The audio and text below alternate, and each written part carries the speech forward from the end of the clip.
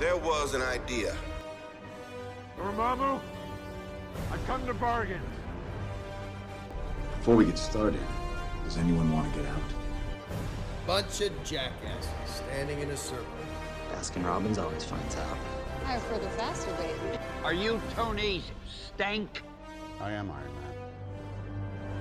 Assemble. What's going on, everyone? Welcome back to a brand new episode of Assembly Required, an MCU retrospective, the show where we reassemble the MCU piece by piece, movie by movie, episode by episode. I am your host, Eduardo, and I am joined by my two compatriots, the Peach Man, Peachiston himself, Peaches. Peachiston. Peachiston. Compatriot Peachiston Compatriot is my Peachiston. father. Yes. Please just call me Aston. And we've got the OG original Mario Soundlord here. Chris, what's up? Hello.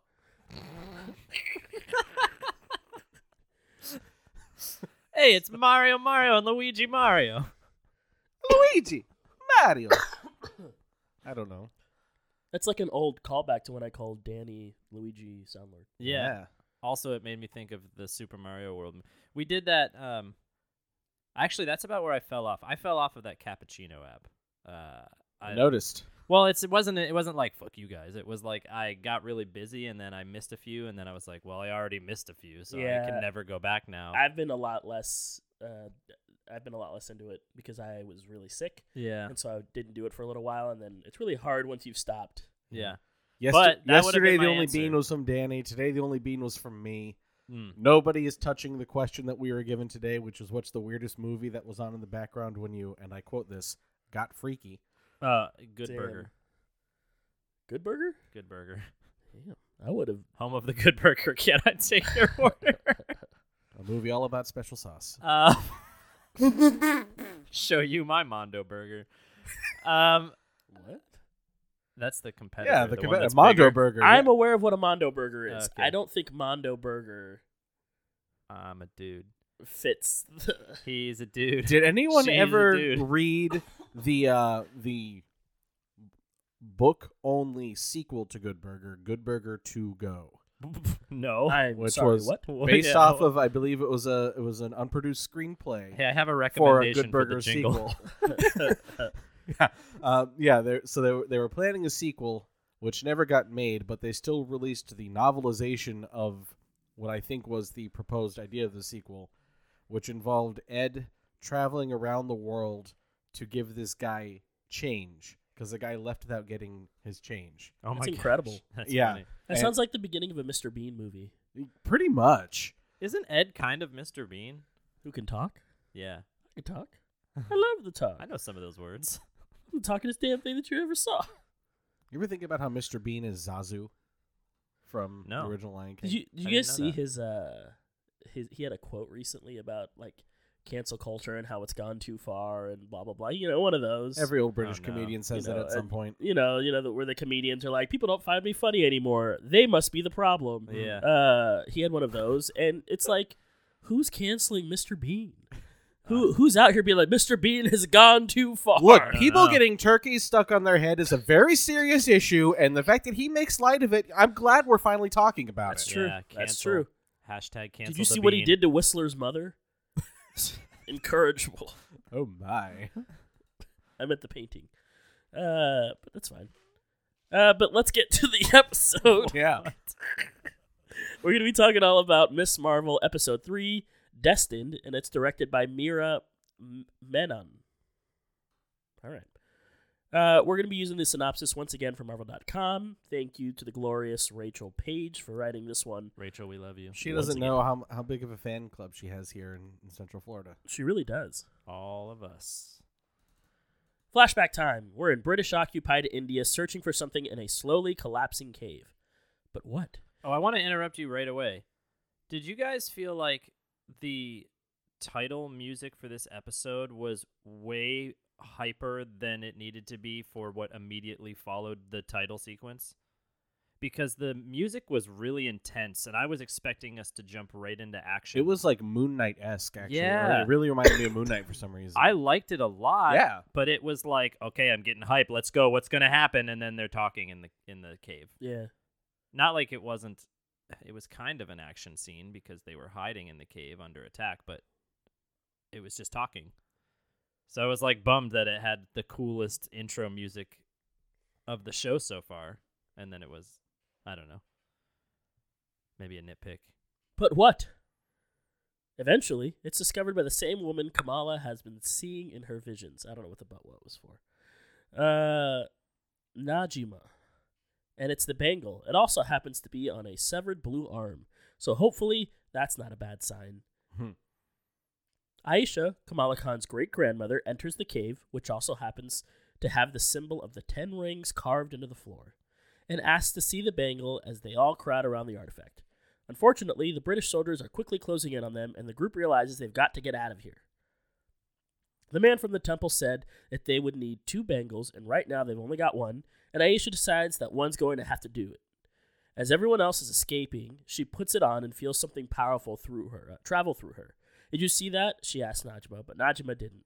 With a solemn hug goodbye, the 2 women decide to separate to avoid the soldiers, and that was the last time Najma saw Aisha and the bangle. So let's talk about that real quick, just real briefly. Blue arm, Kree, right? Has to be. Yeah. Which I think is kind of a smart change, if that is what they're doing, because it actually ties Miss Marvel to Captain Marvel a lot more closely than just she's a fan. I don't... I mean, maybe. Or do you think it's a Na'vi? I said maybe. Well, Sivako. when I... I don't know if I'm insensitive saying this, because I don't understand the mythology. They talk about being Jinn later. Could it have not just been a Jinn? Like, they are part human, part Jinn. Oh, because you've seen Aladdin, you think all genies are blue. Yes, that is what I'm saying. What if that is a full Jinn, not a half Jinn, half human? Yeah, but they are all full Jinns. Yeah. I thought they were half and half. No. The only ones that are half and half are Kamala and what's his name? The guy. Oh, Kamran. Kamran. Well, maybe. Those are the only half. And presumably Kamala's mother. Well, and they talk about Kamran. It's not a maybe. They talk about Kamran being half human in this episode. Oh, they did? They do, because they talk about how the bangle unlocks your power and like how it doesn't do it for them, but because they're half human it works, and it might work for Kamran as well. Oh, okay. Gotcha. It's turning red. It's the magical power passed down through the matriarchal line, because her grandmother is the daughter of a Jinn, her mother is the granddaughter of a Jinn, etc. Gotcha. Okay, so it probably is Kree. Yeah, I mean that's the guess. If we're gonna use all of the information that we have of specifically the MCU, it would make sense if it was a Kree. Now the question is the bangle itself a Kree artifact? Is it something else? What does the 10 rings have to do with it? Is this just another artifact that the 10 rings has found? Boom. No, I think it's a second. I think it's the 10 rings are tied to the bangle because they have the same ancestry. You think it's the 11th ring? Well, no, but I think they come from where, at the end of Shang-Chi where they're like, oh, this is from like some distant off place in space. Yeah. I think the bangle is also from some distant off place in space. You think they may have the same? I think it's very plausible that they might have the same origin. Yes. Yeah. Absolutely. Yeah. Interesting. Yeah. This, for anyone that did not like how isolated Moon Knight was, this show has got to be like a breath of fresh air for them, because it's like, I hope you've been paying attention to everything. Well, it has to be for a Miss Marvel show, right? It absolutely makes sense. Miss Marvel needs to be the most connected show of all of the shows. Because when your central character is a fangirl, it makes sense that, there'd be a lot of little things to draw from. And I think it's really kind of cool how they are tying some of these origins in with other things that we've seen before. I agree. Yeah, and I'm excited to see where it goes from here. I'm curious what a second bangle does. And we can maybe wait for this to the end, but do you think the grandmother, Sana, has the other bangle? Quizás. I think she might, because how else did she see the trait? That was my thinking. And I am still on my theory. I don't know if it'll be her comic book powers, but I am still on the eventually Kamala loses the bangle and she learns how to use her powers on her own type. Yeah. Oh yeah. Train. For sure. Yeah, that's where I'm leaning as well. I think that is it for sure, because then we will get the embiggening without the hard light. Well, and that's the thing is, I don't know if selfish, they will. That's what I want. I don't know if they will end up doing that, but I do think they will have her use powers without the bangle. I don't know if it'll just be embiggening. It'll be interesting because I I feel like they have to give Kamran one of the Bengals at some point to see what he can do. So I think we'll find that out as well. I'm surprised he is as nice of a guy as he is so far, and I don't trust it. Okay. Weren't you going to spoil the comic anyway? I was going to ask. Okay, here's the thing: is I can just say, "Hey, listeners, I'm about to say some spoilery things. So if you don't want to hear this, you can go away for 5 minutes." But I can't say that to you guys. You're not going to leave the room. So if you don't want me to do any comic book spoilery things, then I won't. Fine. You're thinking Yeah. Okay. Because they've already shown that they're willing to change quite a bit as well. So some things that are changed about. Okay, you know what? I'm gonna wait till. Let's wait till later. Okay. I will do it, but let's wait till later. And I'll also because I have a some feeling we're spoiler. probably about to talk about hate when something people that say will. that. tie I'm in tired with it. right now. It's been a long day. Yeah. Can you just wait till tomorrow, maybe? Present day. Najima explains her journey to a stunned Kamala. As Najima tells it, they're all from another dimension, including Aisha. Yeah, of course, Kamala whispers to herself. The story Najima tells is that they were exiled from their dimension, not by choice, and are just trying to get back home. I suppose those voluntary exiles that you hear so much about. Kamala's next question is very important because how old are they? Don't worry, while everyone else might be decades old, Kamran is in fact only 17. That makes it legal. 17. And Kamala breathes a sigh of relief. In another room, Kamala thanks Najima for saving her from the Department of Damage Control. Najima explains that they didn't even realize Aisha had any family until Kamala put on the bangle and they sensed the Noor. In this dimension, they can't unlock their full powers, but somehow Kamala can with the help of the bracelet. After some back and forth, Kamala realizes that Najima wants the bangle. It was Aisha's wish for them to be home again, and Najima wants to use it to do just that. Do you get Spider-Man vibes from this? When she, at one point, Kamala says something along the lines of like, "This bangle seems way too dangerous for me to have. I should just give it to you." And because we already made the Spider-Man comparison of like the drones that Mysterio Oh yeah, used with Edith. with Edith, that's what it feels like to me. Is Spider-Man deciding I'm not responsible enough for these glasses.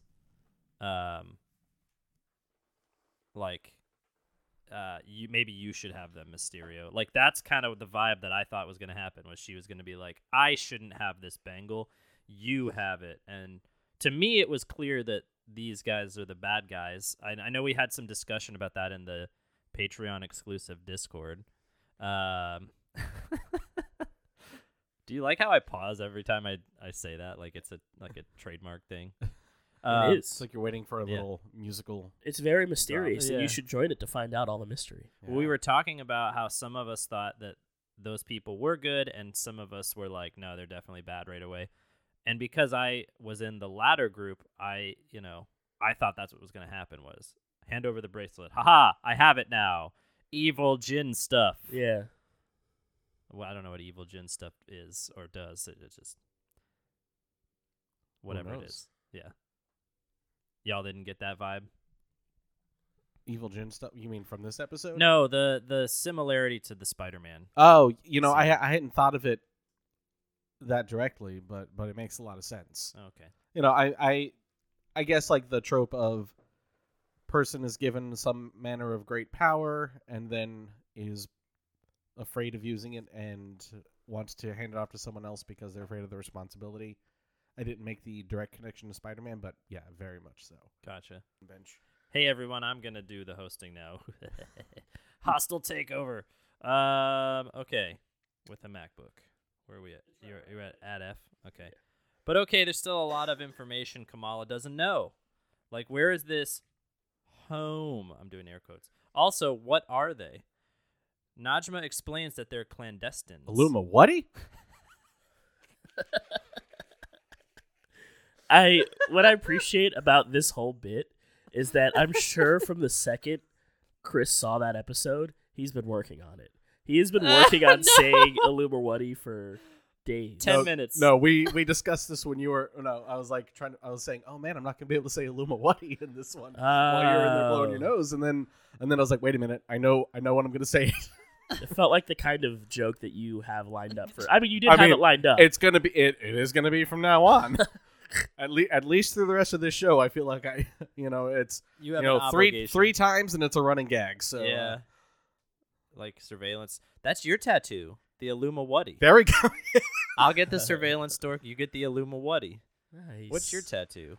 What's your AR tattoo? I'm gonna get all the things you say, running through my head. Why? Tattoo. Running through my head.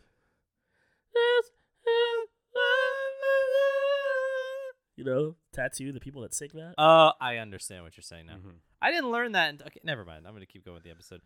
There are clandestines. Ins, Ines. I think Pine, it's Pines. technically Tuvalu. Tuvalu. Okay, they're Tuvalu. And though they've gone by many names before, they're more commonly referred to as Jinn. Well, that's not a word Kamala wants to hear. I just want to point out, again, in our patron exclusive Discord, that at one point we were discussing what might be driving Kamala's powers, and Chris said Jinn humans. We also brought it up on the episode last week. And we did bring it Yeah. up last week too, but it was because of that. Yes, it started Prompt. in the Discord. And Here are jokes before we say them. And I had a terrible stork about them being related to the Eternals, which is now not correct. It's my first incorrect stork ever, for sure. But Famously- Chris was right. They're Jinn humans, baby. Yeah. I want to talk a little bit about clandestine. Yeah. Clandestine. Do it. You The won't. clandestines. That's something from Marvel Comics I had never heard of before. And it's because they've only been in 20 comic books. And it sounds like it's the kind of thing where one writer came up with them and was like, I'm going to use these guys. They're going to be big. And they weren't big, but he kept using them. Sometimes a comic book character creator will come up with a character that they really like to use. And they'll Why am I don't know. in trouble for that? I don't know. Like, there are certain characters who are very closely associated with certain writers, like Jim Starlin, who created a lot of the mythology around Thanos and, used him a lot. Well, Alan Davis, did I get that right? Yes, Alan Davis, a British writer, who's written many, many things for Marvel Comics. He created a comic series called The Clandestine, or The Clandestine. But you'll see it's two words, clandestine. And it is the story of a man named Adam Destine. He was originally Adam of Ravenscroft, and he lived back in, That's way cooler. medieval times. And he was born in the village of Ravenscroft in 1168, or in the heart of England. And in 1168 AD, when Saxon England was ruled by Norman conquerors, he turned 16, and he was impaled on a scythe. But he recovered when he had this dream about a strange woman. And because he recovered, the town people started calling him Adam of Destine, because they felt that he was destined for greatness. Yes. Yeah, but let's say it with a weird thing at the end. Not destined. Let's say Destine. He was destined for greatness. Yeah.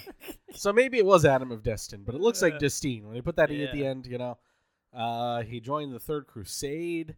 He was never once injured, and he believed that the angel he dreamt about was protecting him.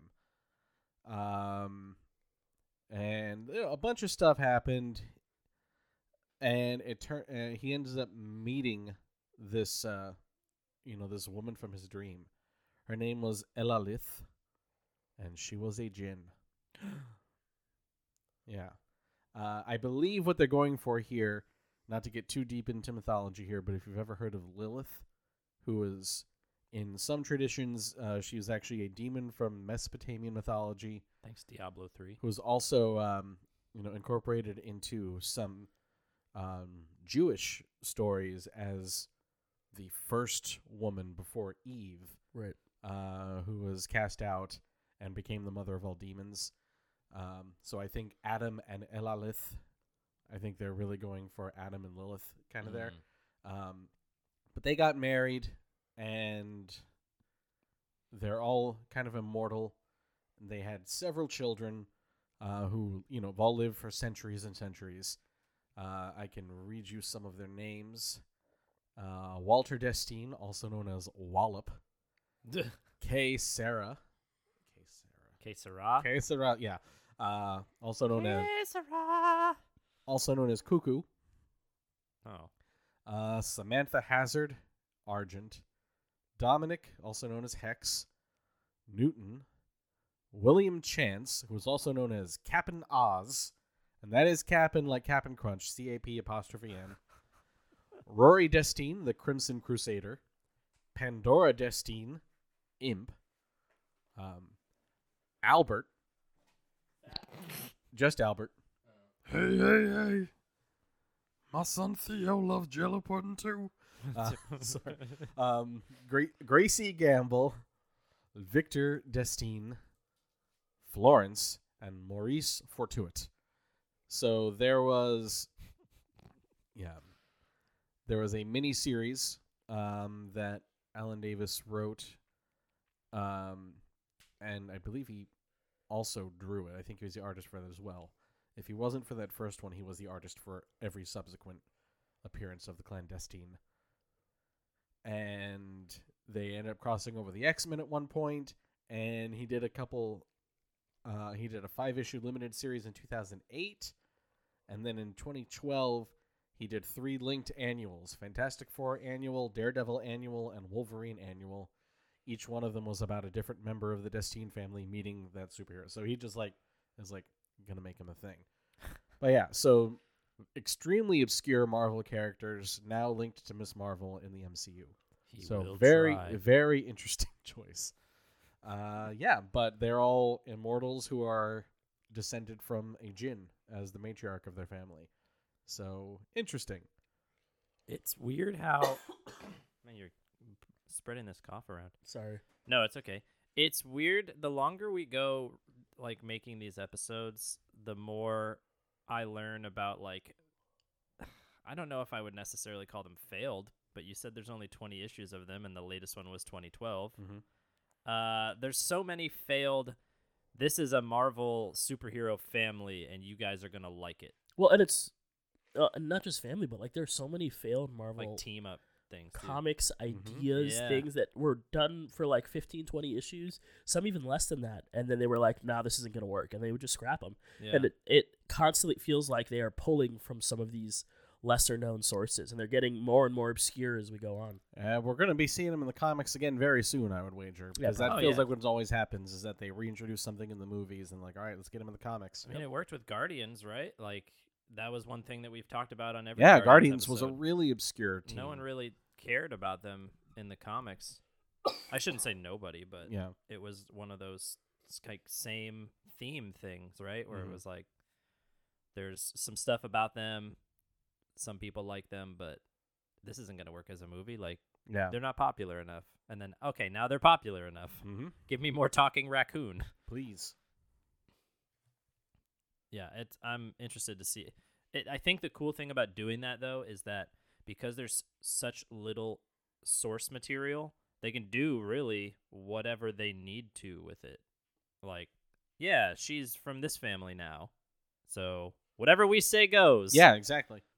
With this much information to process, there's only one person Kamala wants to talk to, Bruno. Except that the night before, all she texted him was, "I'm alive," and then went radio silent for 8 hours. I mean, that's better than nothing. Also, don't forget, Bruno, she's trying to drop the name Nightlight since it sounded like she's a hero for little kids.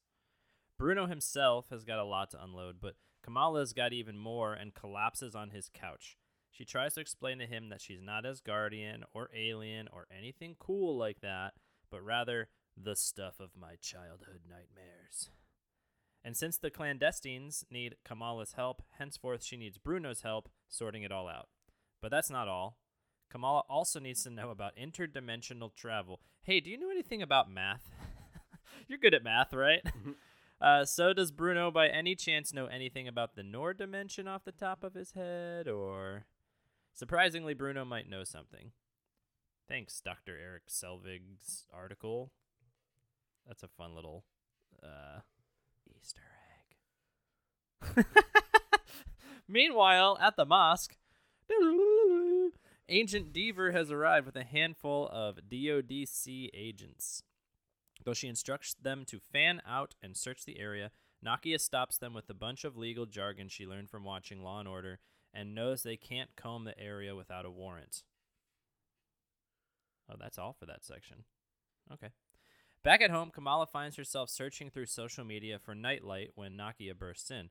Kamala is just about to confess to her best friend about being Nightlight when Nakia spots the new superhero on her computer and completely unloads. Nakia is pretty upset about the DODC coming to the mosque, while Kamala is pretty upset to hear that the DODC is even looking for her in the first place. Maybe now isn't the best time to tell Nakia her secret? Also, because Nakia's got more news, which is that she's the latest board member at the mosque. Yay! The Nightlight confession will have to come at another time. Downstairs at the house, is it Mendy? The party's the Mendy? Yes. Okay. Downstairs at the house, the Mendy party has begun. Muniba sits and talks with Auntie Shirin when there was Illuminati. Auntie. Yeah. Oh, no, okay, never mind. When her mother, Sana, comes up. Unfortunately, Sana couldn't make the trip to the States, but Muniba tries not to let it bother her. Sana didn't go to Muniba's wedding either. Mothers and daughters, it is the eternal struggle, Auntie Shirin remarks, turning to Kamala. You will be sure not to give your mother any trouble. Bruno unfortunately can't make the party, but drops a present off for Kamala. She takes it outside, but before she can open up, Tashika Abdullah joins her. Still distressed about what Nakia told her about the DODC agents showing up, Kamala asks Shika Abdullah if there's anything this Nightlight can do to show everyone that they're a good person. Good is not a thing you are, Kamala. It is a thing you do, he tells her with a chuckle before walking away. Kamala then opens Bruno's package to find a small blue mask inside. I don't remember if this is the exact quote from the comics, but this interaction is pulled from that same comic run we've talked about, because after she's been doing Ms. Marvel stuff for a while and she doesn't feel like she's very good at it, she goes to the mosque to visit Shika Abdullah in the comics and kind of asks a similar question. That's kind of her ethos. It's her great power. Yeah. His great responsibility line, I think. Yeah. It's kind of what, if you could sum up her character and like what drives her, what motivates her, I think that's a big part of it. I think that's why I like her so much, because that's the ethos. I mean, obviously, you just said, that ethos in general I vibe with. I like it a lot for comic characters. So, yeah, big fan over here.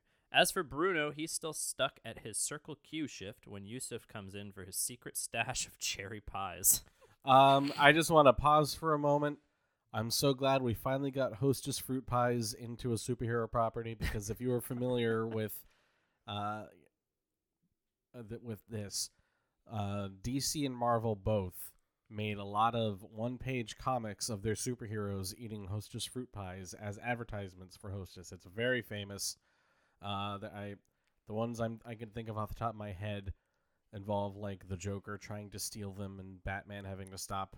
You know, he's like, the Joker's going around stealing the Hostess fruit pies from children and stuff like that. But Marvel did a bunch and DC did a bunch. So seeing an actual Hostess fruit pie in the superhero show made me very happy. That's amazing. That's very cool. I had no idea. Yusuf can't help but notice that Bruno is working on, which happens to be a lot of stuff about Jinn. Offering to help, Yusuf translates and reads some of it for him, and explains that there's a group of Jinn who were exiled from their own home and have been forced to live out the rest of their days in ours. Completely not putting Bruno at ease, Yusuf ends his translation by saying that they would need a primordial power to get home. Now Bruno must explain this for Kamala to digest. If you help them go home, some things might go boom. Back in his room, might go boom. Kamala paces back and forth trying to figure out what to do, and Bruno blurts out that he got into Caltech. He thinks he needs to go, but he doesn't want to leave until he knows Kamala is going to be okay. It sounds like I don't know why, but now it sounds like you're reading it in that. It sounds like he's okay. I can. Kamala is quick to point out that she'll be fine. She just needs to help Najma. Carol Danvers wouldn't hesitate if she knew she could help someone. That was the end of the sentence. Nice. I should have started one sentence earlier. Great job. Thanks. Someone else who wants to help is Muniba, who knows that her daughter is going through something, but just doesn't know what. While bandaging her knee, Muniba comes in and asks what's wrong, and though Kamala doesn't confess anything, Muniba knows something is up. Whatever mountain you are facing, you don't have to do it alone. It's exactly what Kamala needed to hear right now. I'm going to put a pin in this, because later when I spoil the comic, I'd want to remember to come back to it. So here is a metaphorical pin in this conversation with Mother. Everyone remember that. Don't let me forget. Okay. Speaking of mothers, Najma has Kamran's phone. She can see that Kamran and Kamala are messaging back and forth, and though Kamala wants to help, she can't right now. She needs more time. While Kamran is okay to give her the time she needs, Najma is not. She's done asking Kamala for help. She's going to make Kamala help them. I will say, and I know that this is a 6-episode series and it's short, and I said earlier that I personally felt like they were the bad guys. It wasn't really a surprise for me. I do think the people in our Discord who said that this happened really fast, I think that's fair. Yeah. Because they were just super friendly. There was no, like, it didn't seem like in the scenes that we saw there was any, like, intimidation factor. It was just her saying, I want to help, but I can't do it at this very second. And then they were like, we're going to murder her now. Yeah. Right. And your you know, whole family. we were just watching the episode out here right before we started, and there's a line where is it Najima? That's the name of the Najma. Yeah. She looks at Kamala, and Kamala's like, "Why can't you just trust me?" And she's like, "I don't trust people who betray me." Yeah. What do you mean? How? This little girl who just got these powers. Yeah, what did you do to betray her? Yeah, I agree that it did happen a little quickly. Yeah. Yeah. And, maybe I assume they needed to maybe some scenes got cut out or something. I don't know. To me, this episode, and we'll end up saying this again later. Well, I will at least. To me, this episode was very exhibition-y. Exposition-y? Exposition-y? Yeah, there was a lot of... Nope. Cut it out. Exposition-y? Jim facing so hard right and now. Maybe and maybe there were some scenes that happened and were cut out. I have no idea. Like, maybe there was a more steady slope to she betrayed me and it's not there anymore. I don't know. But yeah, I agree. Like, what could she have possibly done to betray you? Hi, I'm asking my really smart friend to help. Well, He maybe says she's like projecting about her great grandmother or something. Maybe. Yeah. Yeah. Can we? I know you put a pin in Muniba's conversation, but I kind of want to talk about that a little bit. Do it in relation to this conversation here. Oh, okay. That Najma has with Kamran. Muniba tells this story about how they struggled when they first moved to America. How she called it, her back is against the mountain, and America was her mountain. But then she did eventually make it her home. I think there's a little bit unspoken there. If you think about it, they said they moved there when Amir was in diapers.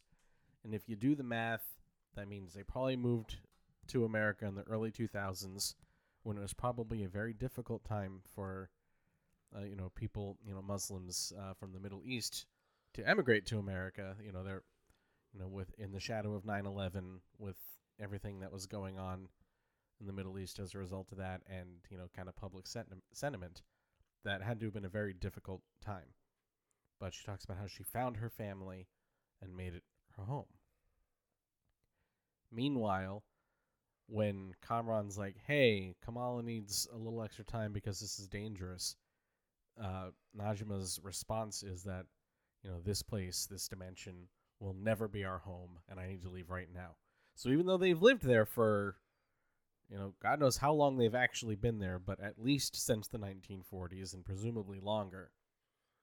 And she has a family. She has a son here, but she's still refusing to even try to make this dimension her home. And I think that's a very interesting contrast. And I'm also wondering, is that going to relate to, as you just said, and this is not something I thought about, how you said projecting her feelings about Aisha on to Kamala. Aisha seems to have, she found a family, she created a family, and, what's left of the family doesn't speak of her because they feel like she abandoned them. And I think there's going to be more to that story. But I think you're going to see two very different philosophies of Najma and Aisha. And part of that is going to be Kamala and her mother, I think, embracing, the goodness that I am hoping Aisha had. And part of that is reflected in how Muniba and her family adapted to living in America after leaving Pakistan. And I just think it's an interesting contrast, and I hope that they push that a little bit in the last few episodes. I'd like to see how that plays out. I want to know why. I think we talked about this too. I want to know the urgency. What is the urgency for Najma and company to need to get there right this very second? Yeah, they didn't even set up that it's like, oh, the portal is closed, like it is only open for 100 years, and we're at 99 years and 11 months. Yeah, right.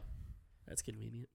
Yeah, It's weird. Like there's, I mean, maybe it's just because they felt because they didn't know the location of the bangle.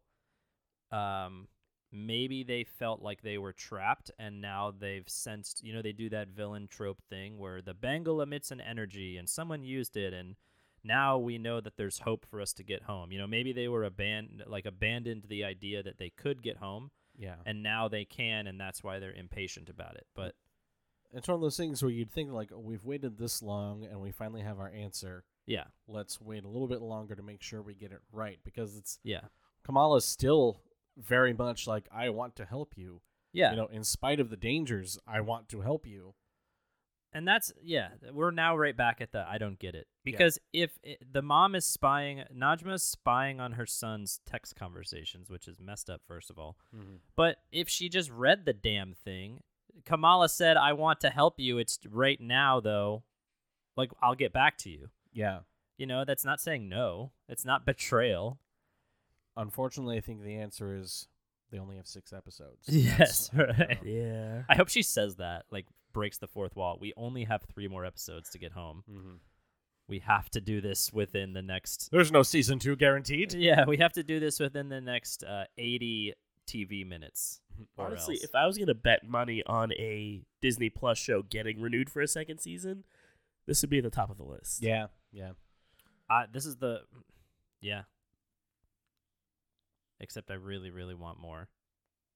Do I want more WandaVision now? No. What would WandaVision be now?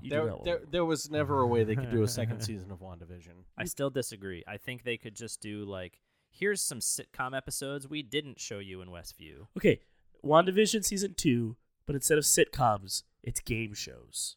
Ooh, put them on, like, Let's Make a Deal. Put them on... No, they start on one of the older ones, like the ones where the couples would go on. Oh, yeah. Newlywed Game. Yeah, the Newlywed Game. Yeah. They work their way up to the match game. Yeah. And the panelists are all other Avengers. Yeah. It's like, I mean, What If was mostly none of these things have to do with each other, and then they did at the last second. So that's what we do. We have a second season of WandaVision with game shows and other, like, sitcom-y things that just happened in between the things we saw at Westview, and then it ends like, oh, yeah, you remember what happened, right? Thanos thought he'd completed the Infinity Gauntlet, but turns out he'd found the blank stone, and then writes in their answers. Charles Nelson Riley, what did you write down?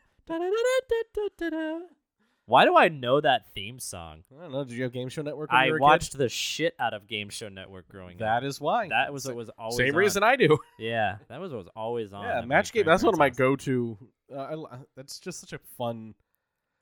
They need to make game shows like that again. See, they play Pressure Luck. The whammy takes all of Wanda's money, and then she gets mad and, like, hex spheres the board. Like, there's a lot of fun stuff they could do now that we know that she's a rage monster sometimes. Anyways, back to the notes. I don't want to trigger Chris. Coming soon. Yeah, he's over there shaking his head. However, there's no time for that. What was that? There's no time for... I'm going to kill you all. I'm going to kill you all, yeah. Because Amir is getting married. It's finally wedding day, and he and Taisha tie the knot. All those dance lessons that Kamala and Nakia were talking about are finally paying off, as the whole family and extended family has a surprise for the happy couple. A huge dance number involving everyone, even Amir, which is a surprise for Taisha. We love a flash mob. This then leads to a slow dance, and Kamala asks Bruno if he wants to dance. Just when we think these two are going to have a moment with with Bon Jovi playing in the background. It Brown says, Jovi. Brown Jovi. That's pretty funny. Oh, no, it is Brown Jovi. That's the name of the band. That's the name of the cover band. That's yeah. right. That's right. Kamran rushes in to warn Kamala that his mother's coming, and she's mad. Everyone is in danger. Not knowing what else to do, Kamala sticks to the classics and pulls the fire alarm, sending everyone out of the banquet room. The banquet. Bruno's now in charge of getting everyone out, while Kamran tries to reason with his mother one last time. Kamala, meanwhile, heads through a service door and races down the back hallways, trying to avoid the clandestines. Arriving in the kitchen, Kamala gives chase trying to avoid them, but it's no use. They're all much stronger, and all she can do is shoot out hard light to try and stop the blows. Najma then turns off all the lights, picks up a frying pan, and smack, hits it as hard as she can against the wall to reveal Kamala's location. What a cool power. Frying pan sonography, I don't know. She falls back into the ballroom as the 4 clandestines attack her from all sides, using their weapons and wedding tablecloths and chairs to try to slow her down. That's when Bruno appears to try to help, but he's immediately hit with a chair and is thrown backwards. As a clandestine closes in on him, Kamala uses some more hard light to punch him square in the face and protect Bruno, if only for a second. Embiggen! Kamran arrives as backup, siding with Kamala in the fight. He tries to stop his mother and the rest of the clandestines as best he can, but he's not strong enough to hold them back. The fight spills into the lobby, where Kamala quickly realizes she's surrounded. Najma makes a move for the bracelet and grabs Kamala's wrist, when suddenly another vision appears. A train is barreling down the tracks at both Kamala and Najma as they stand there, frozen, and it's just enough of a distraction for the DODC agents to move in. They manage to knock out all the clandestines as Kamala and Bruno hurry off to safety outside. Reaching the loading dock, Kamala turns back and sends some hard light to keep the door closed. The Department of Damage Control is a shitty organization. Yeah. I get that you need to have, like, dumb villains to tell a good hero story sometimes. And they're all in the middle of the room. Specifically, Kamala and Bruno are in the middle of the room when the Department of Damage Control comes in. And all Kamala had to do to get away from them is push off of Najma, and now suddenly the DODC can't find her. Where did the other 2 people in the middle go? Mm-hmm. I don't know. What a bunch of goons. They really are. Go back to the train appearing. Yeah. I don't get Bioshock and Infinite vibes from that. Yeah. There's always a lighthouse. Yeah, like a tear opened and a vision from another world appeared. Yo. This happened to be a train from Karachi. If they make this a Bioshock reference series, there's no way it will ever be beaten. This is where I'll take the pin out. This is where I'm going to talk about everybody. All right. So if you don't want to hear comic booky spoilery stuff, take a small break. Come back in X amount of time, because here's I don't know. I'm not there yet. I'm not going to record this afterwards. Figure it out. Just scroll ahead. Is Peach talking? Oh no, better not listen anymore. Yeah, the guy who's doing all the talking in this episode, reading the notes. Okay, so this fight scene was interesting to me. I'll talk about the non-spoilery things first, because maybe you guys have some stuff to say. I did like their whole, there's a thing on my costume that turns into a weapon magical power. I thought that was unique. Like the guy that I told you looks like Little Dicky, like slapped himself in the chest and suddenly something in his jacket turned into a hammer. Yes. I like the one dude taking off his belt and now he has a whip. Yeah, that Like, was pretty cool. That was all like cool use of, I guess, everyday objects turning into weapons. I don't know what any of the clandestines' powers are. Maybe that's it. I don't think maybe so. they have magical artifact weapons or something. I think that literally the only thing they took from it so far is the name and the relation to the djinn. Yeah, okay. Well, overall, I liked this fight scene. I thought it was interesting. The cat and mouse part, I felt maybe we had too many scenes of, aha, I caught you. Wait, you're not there. It felt a lot like they were trying to do the kitchen scene from Jurassic Park, Mm. which is a dangerous thing to do because that's one of the greatest suspense sequences of all time, in Yeah. my opinion. But otherwise, I liked it. Now, the thing that is spoilery, and I guess confuses me a little bit, is the second arc in the comic run. The villain of that is Kamran. Dun, dun, dun. Hey. And I really thought that that's the direction that we're only halfway through, right? It Mhm. could be that he pretended to fight. Speaking of the fight, Yeah. we're halfway there. Oh shit. Oh! Blizzard in a chair. Yeah,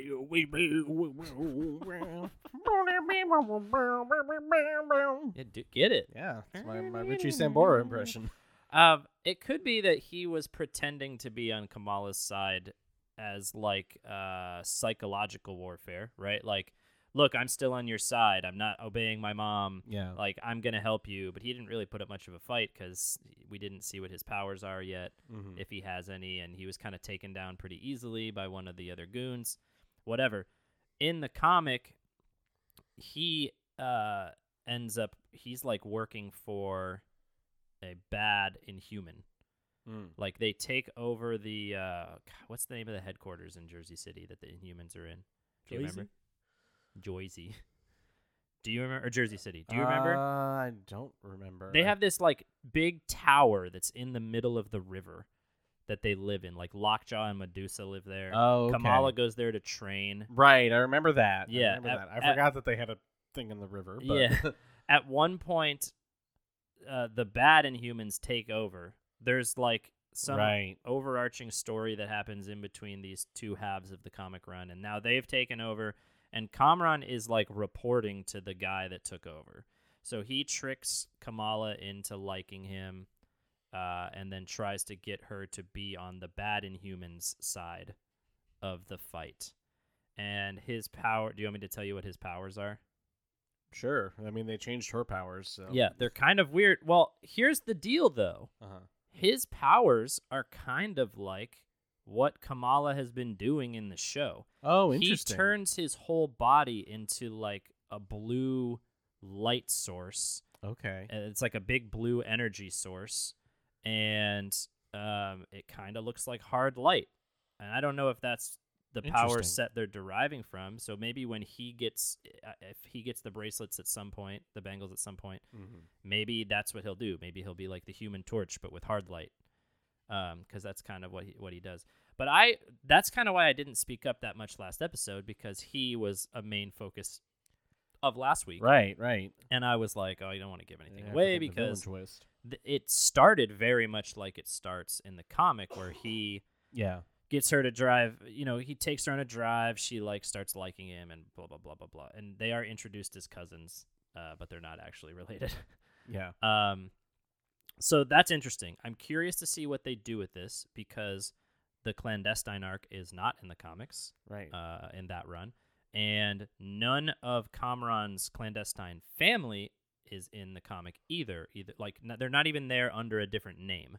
Yeah. So those characters are all completely new to me, unless they're in some other Ms. Marvel run. I don't know. He seemed genuinely concerned in the scene between him and Najma as well. Yeah, I thought so too. I'm inclined to believe that he does want to, like, I'm not saying that he won't end up doing some bad things, but I think it's going to be under duress if he does. Sure.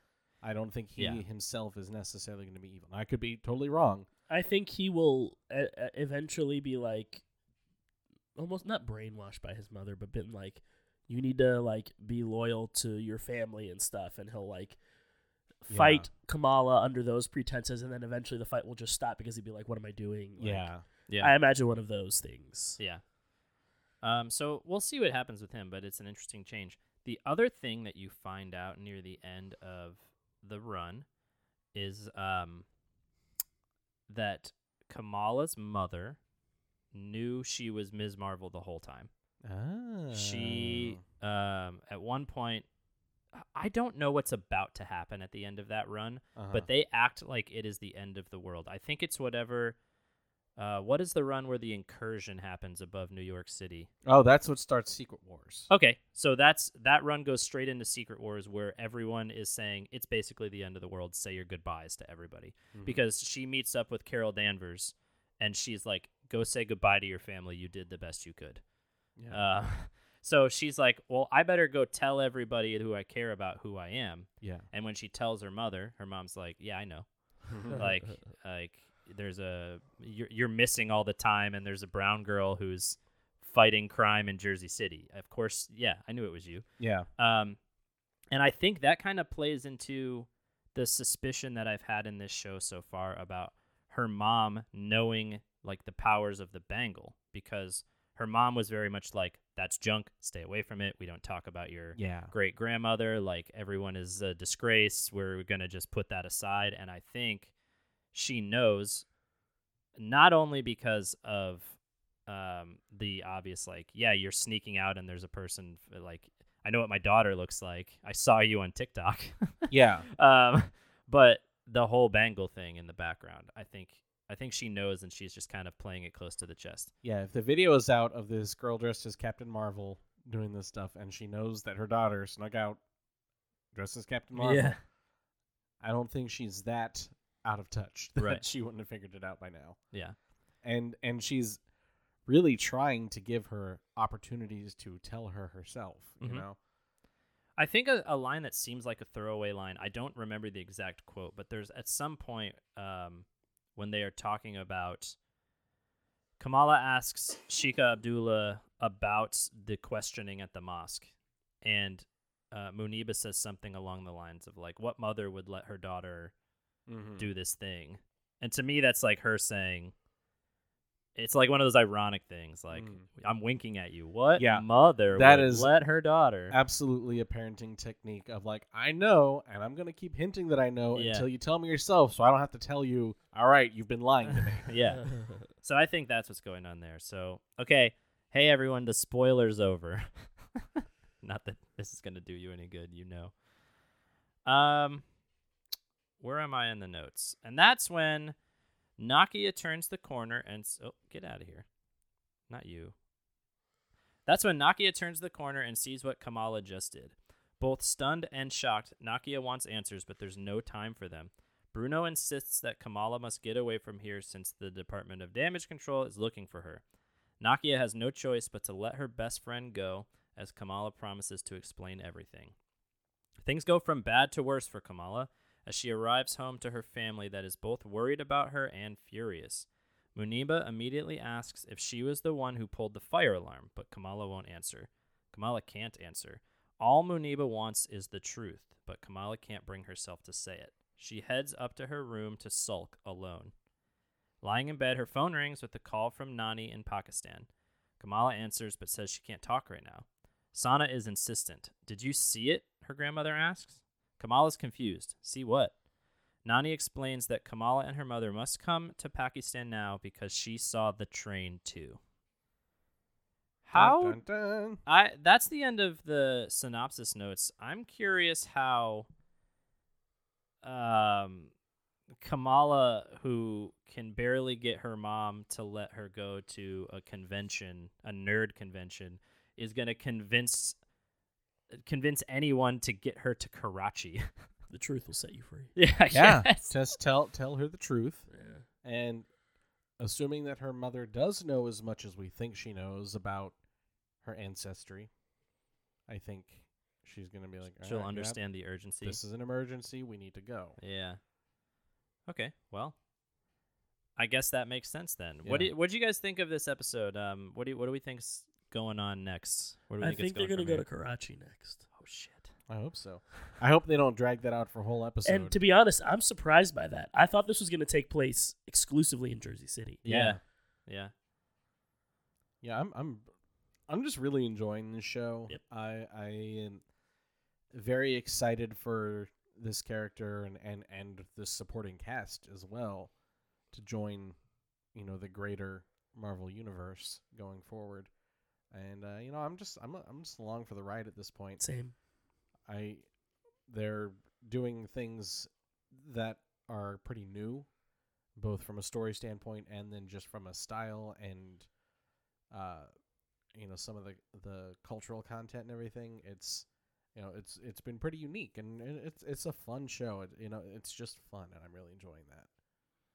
I want to know what this mystery train thing is. Yeah, I'm really curious about that. And It's the Hogwarts Express. oh shit, Back to the clandestine land. they're gonna platform 18 and 23 24ths. Yes. Okay. What a precision. Don't get that 1/24th of a inch, foot, whatever off. If you end up at 19, you No. are They're on the dead. metric system. Oh, sorry. Meter, millimeter, metric. Those are two very different sizes. One metric. One metric. Okay, cool. Well, what are you guys going to rate this episode of Miss Marvel? Who's going first with this one? Oh, it's me. Hey, what am I going to rate this episode of Miss Marvel? I gave it 7.5 Gin Humans out of 10. For me, listen, I liked this episode. I like this series. I am excited about it. But there was just a lot of story in this, a lot of exposition, and I don't need it to be fully action. I had a good time watching it, but it's just a lot of talking. And that's weird to say when you host a podcast. There was just too much talking for me. What did we do the whole time here? We talked the whole time. Eduardo, what are you rating it? I'm going to give it 8 exhibitions out of 10. And the reason I'm giving it an 8 and not a 9 like I have been is because I think it rushed the episode. The episode felt a little rushed. They moved through story beats really quickly in this episode. I don't mind the lack of action, but I do think that there's just a little too much movement going on story-wise. Yeah, that's fair. And I'm going to give it 8 Bon Jovi cover bands out of 10. Nice. Yeah. Whoa. For an interesting reason, I enjoyed that we finally got her first, big superhero confrontation. That was really fun. I do think that there are aspects of it that were rushed, and that's what brings it down a little bit for me. But still really enjoying the show so far. Yeah. I wonder if we will end up finding out there was some cut content, or if it just was, a snap of the finger. You betrayed me. Maybe at that moment, they drew an omen card, and when they rolled, they didn't roll equal to or greater than the amount of omen cards, and that's when the betrayal started. What a deep cut. Recommendation jingle. Yeah. Hey, what do you guys recommend for our listeners that they can take through their next week until the next episode? Is there anyone that wants to start here? I'll do a little plug, I guess. Plug it, baby. A plug recommendation. Later. Do we have to do a plug song if you say the word plugs? No. There's no plug song. There's no plug bag. We'll be opening or closing. Okay. No, that there's a lot that can go wrong. There's with another that. deep cut. Yeah. I will later today. Actually, the Lady Sound, Angela, and I will be visiting friend of the show Arnaldo to record an episode of his Patreon exclusive podcast, Where's Mephisto, where we will be talking about the series finale of Obi-Wan Kenobi. So if that's something you want to check out, that should be probably released in the next week or so. Like I said, that is one of his Patreon bonuses. So if you've ever checked out his show, Films from the Phantom Zone, which we've talked about before, which I've appeared on a couple times. Where's Mephisto is kind of where he talks about other things that aren't necessarily superhero movies, and we try to figure out where Mephisto is in relation to it. Smart. Will you give us a spoiler for where you think Mephisto is in Obi-Wan finale? I will not, because this is probably going to end up released before you that right. episode, so I don't want to. Okay, that's fair. Tell us after. Yeah, I'll let you know. But yeah, so that you can, if you want to check that out, it's visit our. If you only subscribe to one podcast-related Patreon, subscribe to Assembly Required. But if you do 2, check out Films from the Phantom Zone at patreon.com/filmsfrompz. Nice. Yeah. Yeah, I'll go next. I'm going to recommend Season 3 of Umbrella Academy. Okay. Very, very good show. If you haven't seen it, it's sort of a superhero show, in the vein of like, I'm not gonna say The Boys. It's not like The Boys at all. It is a superhero show about people who don't want to be superheroes. It's really interesting. There's a ton of mystery. There's a caretaker chimpanzee that has a British accent that's really cool. I'm in. It's just a fun show. Chris, you would love it. Have you not watched any of it? I haven't. Oh, it's good. I've heard it's really good. You would love it. You would love it. The season Is that the one Elliot Page is on? Yes. Yes. Okay, yeah. Yes. And so in this season, in season 3, they actually handle Elliot Page's transition in the show. Oh, cool. And it's really interesting. That's They great. do it really tastefully. It's very, very well done. Yeah. Sweet. So highly recommend season 3 of Umbrella Academy. Crazily enough, I have seen 1 and 2. So I think that show gets better. I thought season 1 was good, and I thought season 2 was great. Yep, I agree. And season 3 is better. Ooh. I think. What do I recommend? Well, I clearly recommend the board game Betrayal at House on the Hill, as I made a reference to that. Nice. I also, I'll keep this one short. I recommend voting.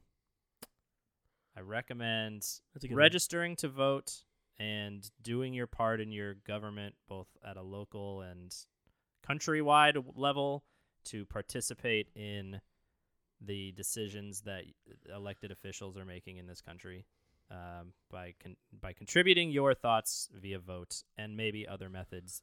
Solid recommendation. If you so choose. Well, and I'm not going to speak for both of you, but I'm going to speak for both of you now. Yeah. I don't mind taking a more pointed I don't approach or a pointed position. Yeah. I want it to be known that Assembly Required supports a woman's right to choose.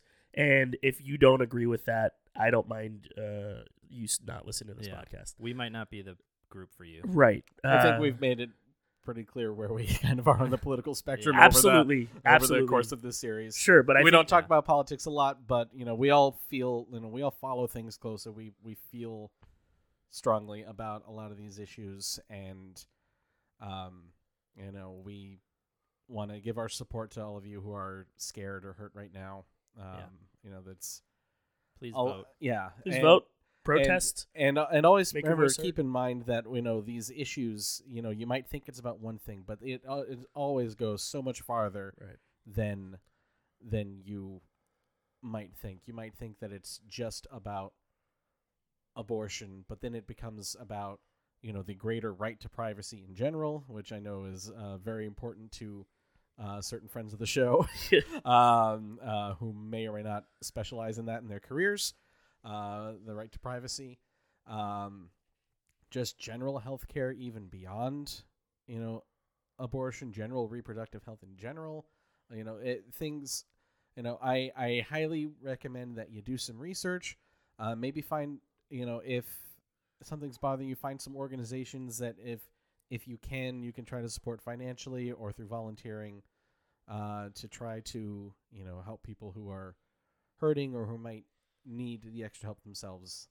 And if that's not something that you're able to do, no pressure in either way, but consider maybe donating to a cause that supports the women's right to choose and the things that entails. There's plenty of resources out there to figure out what those organizations are. I know I've been looking at a couple. We have a lot of friends who have already donated. I'm probably going to poll a couple of them and see what they think the best choices are. And you don't need to like brag about your donation. We're not telling you to do that. But if you donate, that's cool. But be present in this society if you can. It's important. Okay, that's a weird word. That's a tough transition to end on, but that's gonna do it for this episode of Assembly Required. Thanks again for listening to us. If you want to, you can join us on Patreon, patreon.com/Assembly Required. Gets you into the patron-exclusive Discord, where you'll get to hear all of our thoughts about the episodes and other shows and other things. Before all these episodes come out, feel free to join us there. You can find some of us on social media platforms. You can email the show at assemblyrequiredcast@gmail.com. Eduardo is on Twitter. Yeah. ABCD Eduardo1. You can follow him for basketball takes. That's true. That's all I use it for. By the way, Second recommendation. I recommend everybody watch the Orlando Magic this season because we have the number 1 pick and we picked Paolo Banchero from Duke University. 6'10", 250 pounds, scored all 3 levels. Passer, facilitator. He's going to be incredible. I'm happy you're happy. I am. You're wearing a Magic hoodie right now. I know, but I'm a fake fan. I just went to one Chris, game. where's your Magic game? Your Magic hoodie or Magic shirt? Oh, yeah, you're wearing a Magic shirt. Yeah. And a hat. Oh, shit. I'm wearing a T-Fury Guardians of the Galaxy Disneyland shirt. I do like that shirt. So, special thanks to our Avengers level patrons, by the way. I forgot to tack that on at the end of the Patreon plug. Brian, Riley, Adrian, Michael, Avenger level patrons. Y'all rock. Thank you so much for the support. Also, jumping back to the place I was, Robbie's. You guys remember Robbie? Robbie's on Twitter too, PhilKid3. So you can contact 2 of us if you want to. On for the Robbie stands out there, I know that there are dozens of you. Baker's dozens. They come in 13s. Yeah, we're gonna get him back on as soon as our schedules get a little bit clearer. So we'll hopefully pretty soon. His days off are changing, so we'll be able to sneak him in a few more episodes. Yeah. Well, I don't want to say Eduardo's line since he goes first. So Eduardo, tell everyone goodbye. We love you 3000. Bye, everybody. Excelsior. Bubbly, bubbly.